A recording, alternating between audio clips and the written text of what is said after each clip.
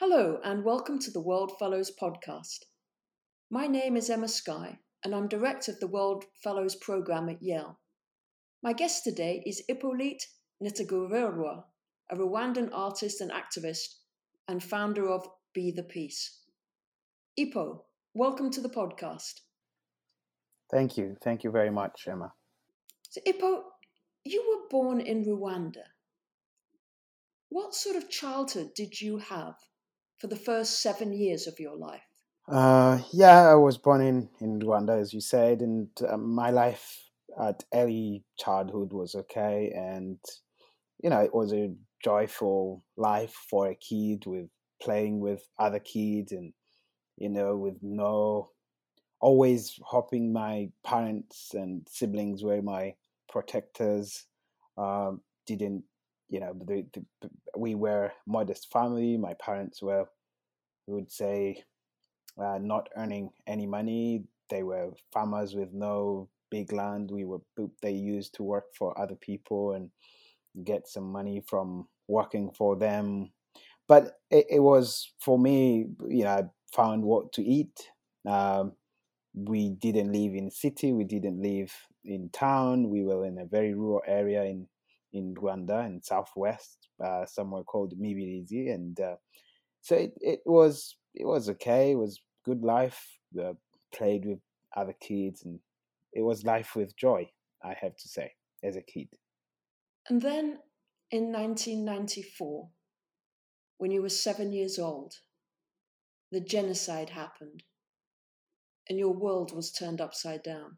Yes, that whole life and joy that I had was stopped in 1994 when the genocide against the Tutsis started, and we were Tutsis, and we had to be killed uh, by the Hutu. I mean, we didn't have to, but the government has taught for so long that we deserved to be killed, and then that was the beginning of the genocide, and that's when I started living a different life, hiding in bushes and going from one household being rejected by the neighbors that I knew that used to know that they were like parents like mine, and seeing people becoming killers and watching the parents, men I knew they were,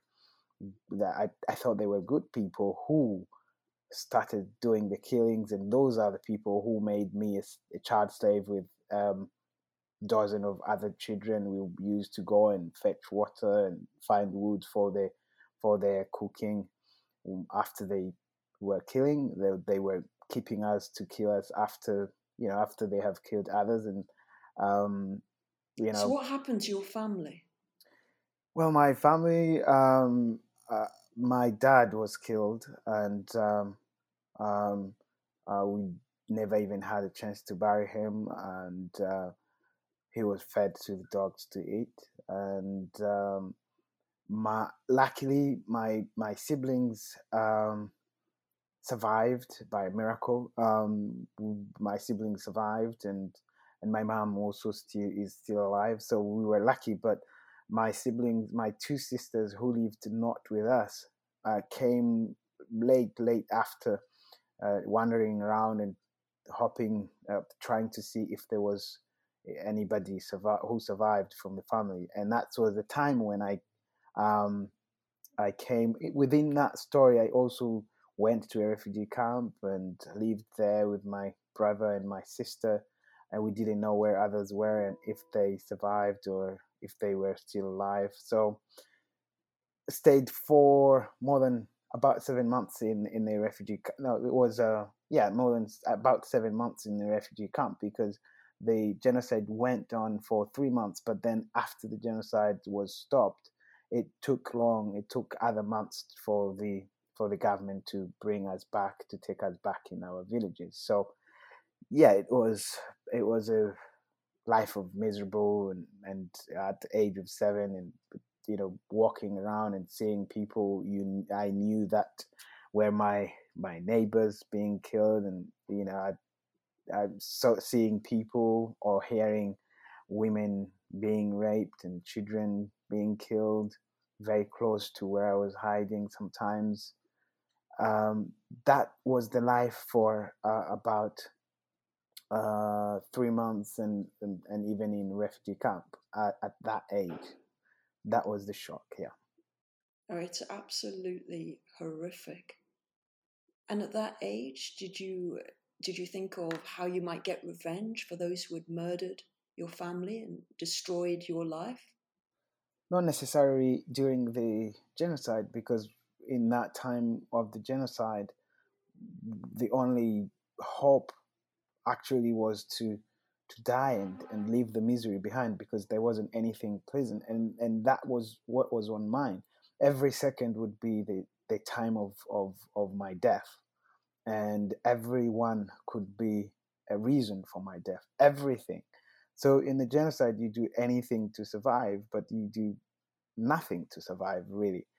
So the only idea during that time, those periods, were just like to be, to survive or run, or there wasn't anything after that, because we didn't hope that it will finish. But then after coming back from the refugee camp, that's when it was just a few months, because it was the following year where I had to start my primary school. And that's when actually everything then started coming back, and nightmares and memories. Everything in class would remind me of everything else, and remembering the screaming voices of people I've seen killed. And I didn't speak very often for about a long time. In my first 3 years of school, didn't really speak a lot. And so through there, I was trying to make sense then, after to make sense of what I have seen. And that's when I started saying, no, looking at a person and feeling he might be a bad person, or he might be one of the people who killed. And then I wasn't looking at people as good people. And so I wanted to tell a story and tell them how I felt about them, about everyone. And that's when the teacher helped me to create a theater club. We did, and I used to tell the poems and stories at my primary school, which was even hard, because any friendship that brought people together at that time it wasn't supported by any family, either survivors or perpetrators. But when we started performing, people were like, oh, good. So they started seeing the power of performing art. So yeah, I was lucky, and I graduated from from primary school to go to secondary school.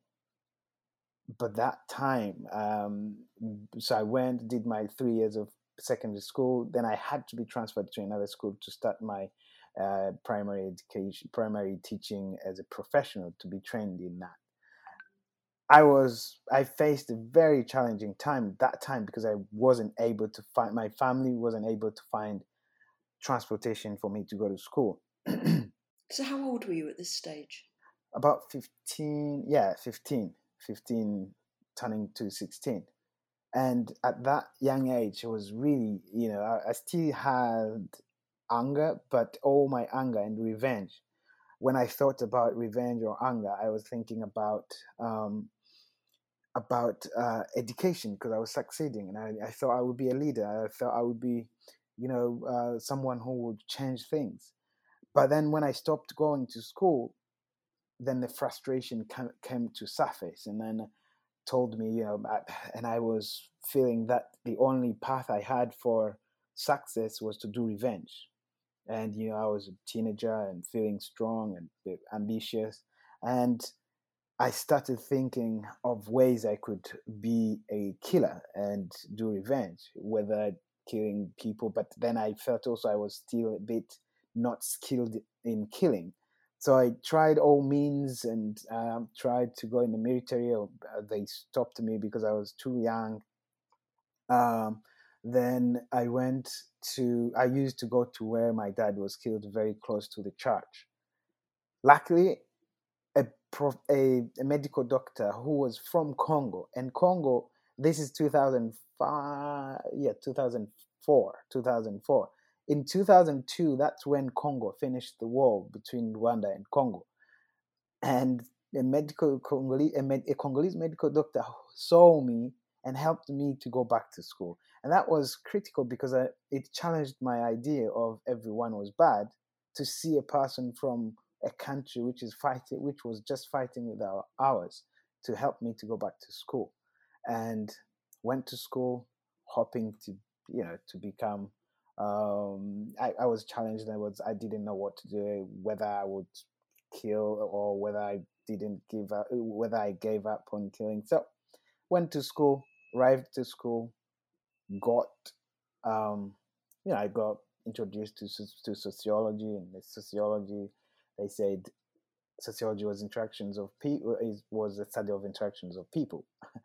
Then I said to myself, well, that's great. If I know how people interact, I will be a very good killer. So you still had revenge on your mind when you were studying sociology? Yeah. But then having that idea, when I had that bad force that was pushing me to say, you're gonna be a good killer and do revenge, and I thought that was the best. Incited by the opportunity that I missed, that I missed to continue going back to school, and then when I went, it didn't change.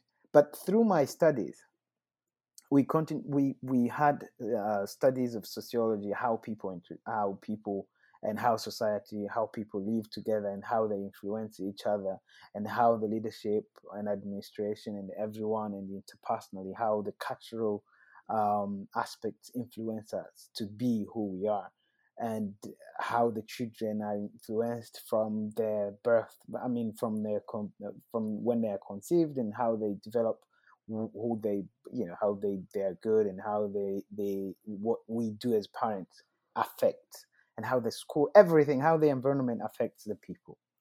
And at some point I came to know that, then we people who were killing us, I knew as friends, as neighbors, weren't necessarily born bad. That's what the studies of psychology and sociology told me and taught me, and I realized that. And then I said, well, I'm not becoming any better than them if I'm going to do that.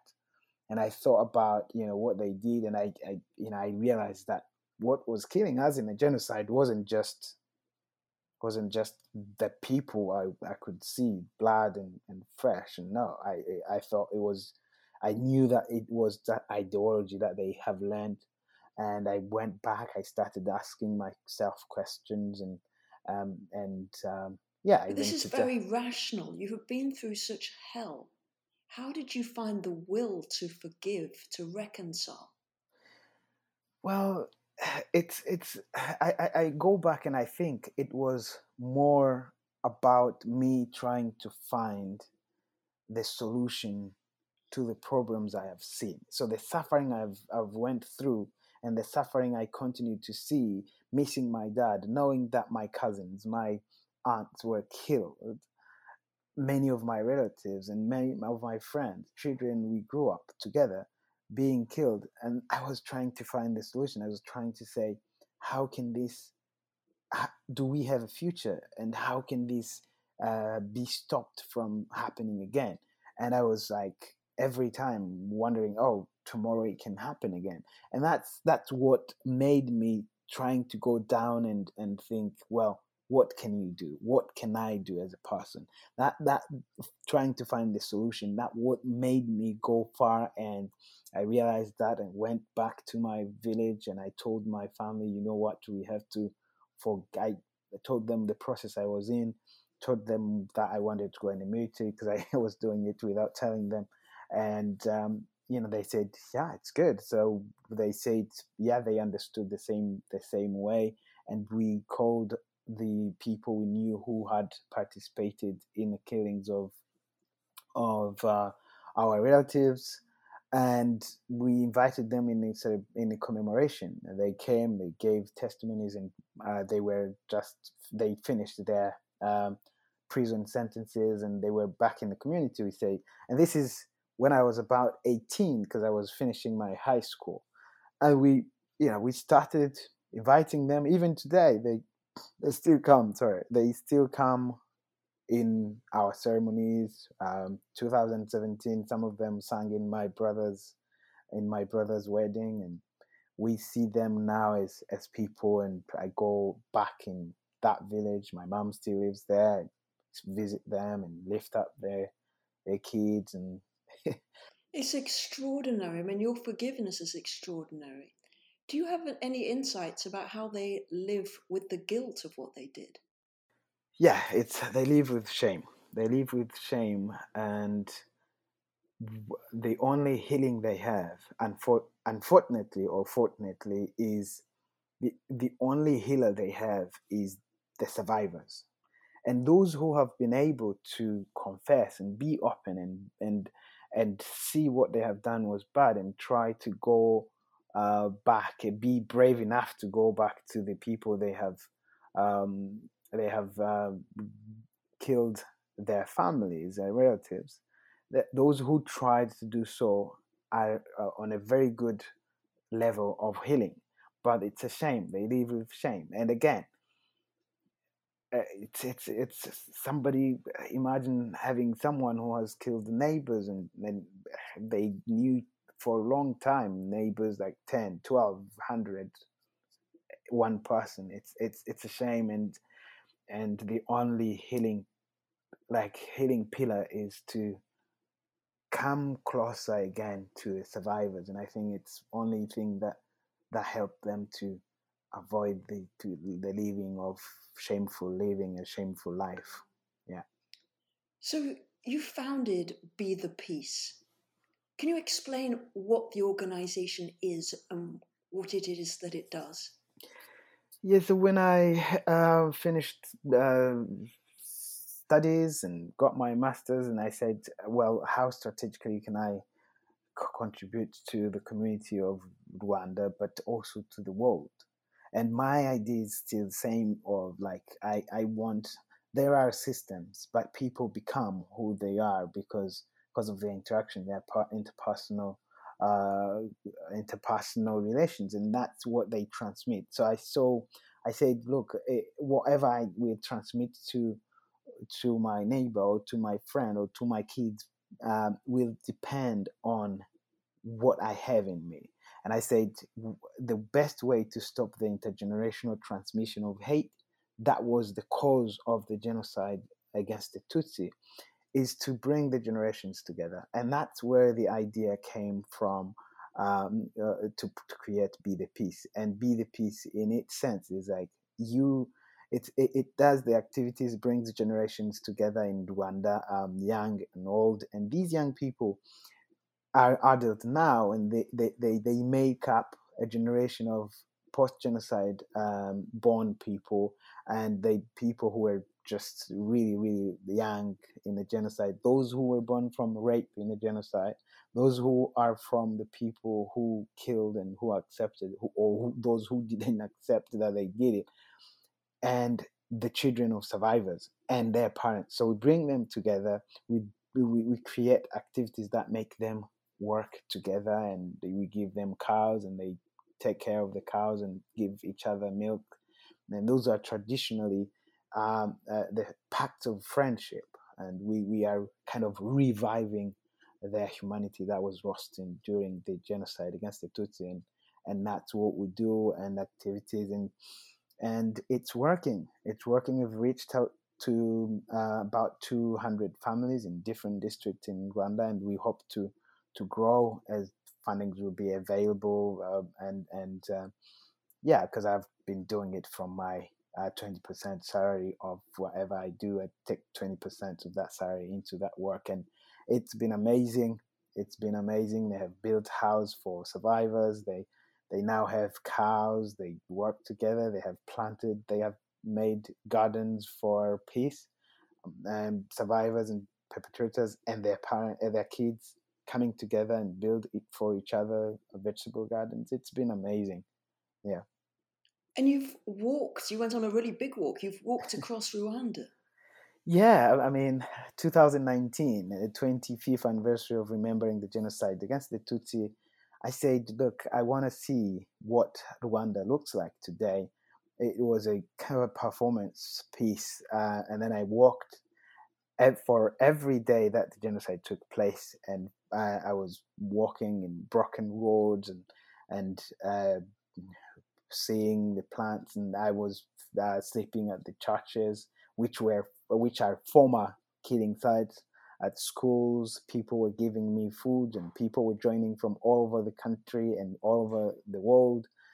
People joined from different continents and different countries, and I and another good friend of mine. I mean, I didn't know him. He volunteered to come and take photos. Was Dylan Cuddy, and he came. We walked all across the country for 100 days, doing some. We were also running some charitable work, and people were bringing food, and we could give them to the disabled, the centers for disabled people. Met survivors and perpetrators, and we did some community work. It was wonderful, amazing, but tiring. Yeah. And I've heard you say that peace is what you give. Yeah. Again, the idea for me is that we people, everyone holds the key for the peace they are looking for. I know in this world today that there are lots of wars and lots of killing, and people, everyone is like, oh, I want peace, I want peace, I want peace. But when you go into the idea of peace, I've found that from all those experiences, that if I can't be peaceful with my neighbors, if I can't be peaceful with myself, if I have gone to the path of becoming a killer today, I wouldn't be creating or seeding any peace. But then I say, peace is what you give, but not what you ask others to give you, because what you give is the key for what you're looking for. Uh, if you treat somebody as a good, and I believe no one is born bad. I believe people become. And if we can learn to love, we can also, if we can learn to hate, why not learning to love? And why do we give hateful thoughts of racism, of, political parties and everything that comes in and create conflict? Why don't we give to our kids, to our employees, to our leaders, to our citizens we lead, good thing, like good examples, kindness, and the joy we leave in our heart? That's what we have to spread, and that's what I mean when I say peace is what you give. And whatever we do, whatever I do in the organization, I try to remind people that we are the key, and the key is a lot. When I do performances, everyone who comes to performance, give them the key, and that's to remind them that we all are the key. The systems are there, but we create the system, and we are the key for the peace we're looking for. So you've written a book about your life and your journey. What's your next creative project? Yeah, well, my memoir is going to go out soon, and it's good that my message will go out. My next project, I have different projects and long-term projects, and one, I've bought land in Rwanda, very close to the two churches that are memorials now where people were killed, and I want to build a peace center there that will help um, to tell the stories and be a place for people to come in the Great Lakes region to do research, to broadcast what they want to tell the world, and people can come there and be able to tell their stories. That's the peace center I'm looking for to build, and it's very good place, close to the memorials, but close to the lake, so it's good. But I'm about to take on another project, and I do talks and lectures and everything, and but my project is, I'm planning to do 100 day in darkness, and my 100 day in darkness is a project that, I've been thinking people think that the light of life they're looking for is somewhere else or comes from the sun or anything. But the darkness we live in, it's not the darkness we see from the sun or what, but it's the darkness within the heart, and the light has to come from there. So, and I want to invite people who have not been able to tell their story and thinking, oh, they live in darkness. No, there's light, and the light is only in our heart, and what we want, the life we want to live, is the light we create. So I'm not sure where I will pass, and I'm trying to find my. I'm not sure where I will do my 100-day in darkness so residency. I'm still planning to, and reaching out to different people in different museums and different studios to host me. So I'm still wondering where. It might be in Rwanda or somewhere else, but that's upcoming project apart from other project and performance I do, and I have an ongoing project of inviting people to write letters of forgiveness to whoever or whatever they think has needs, or needs peace from them, and that's what I'm inviting. It's ongoing, so yeah. Well, Ipo, you radiate joy and inner peace, and you spread love wherever you go. It's been wonderful having you at Yale, and wish you all the best for the future. Thank you very much, Emma, and thank you for the World Fellow program. It's a great opportunity for me to, to extend what I believe in, and hopefully I'm gonna hang around with Yale for a long time. Yeah, thank you.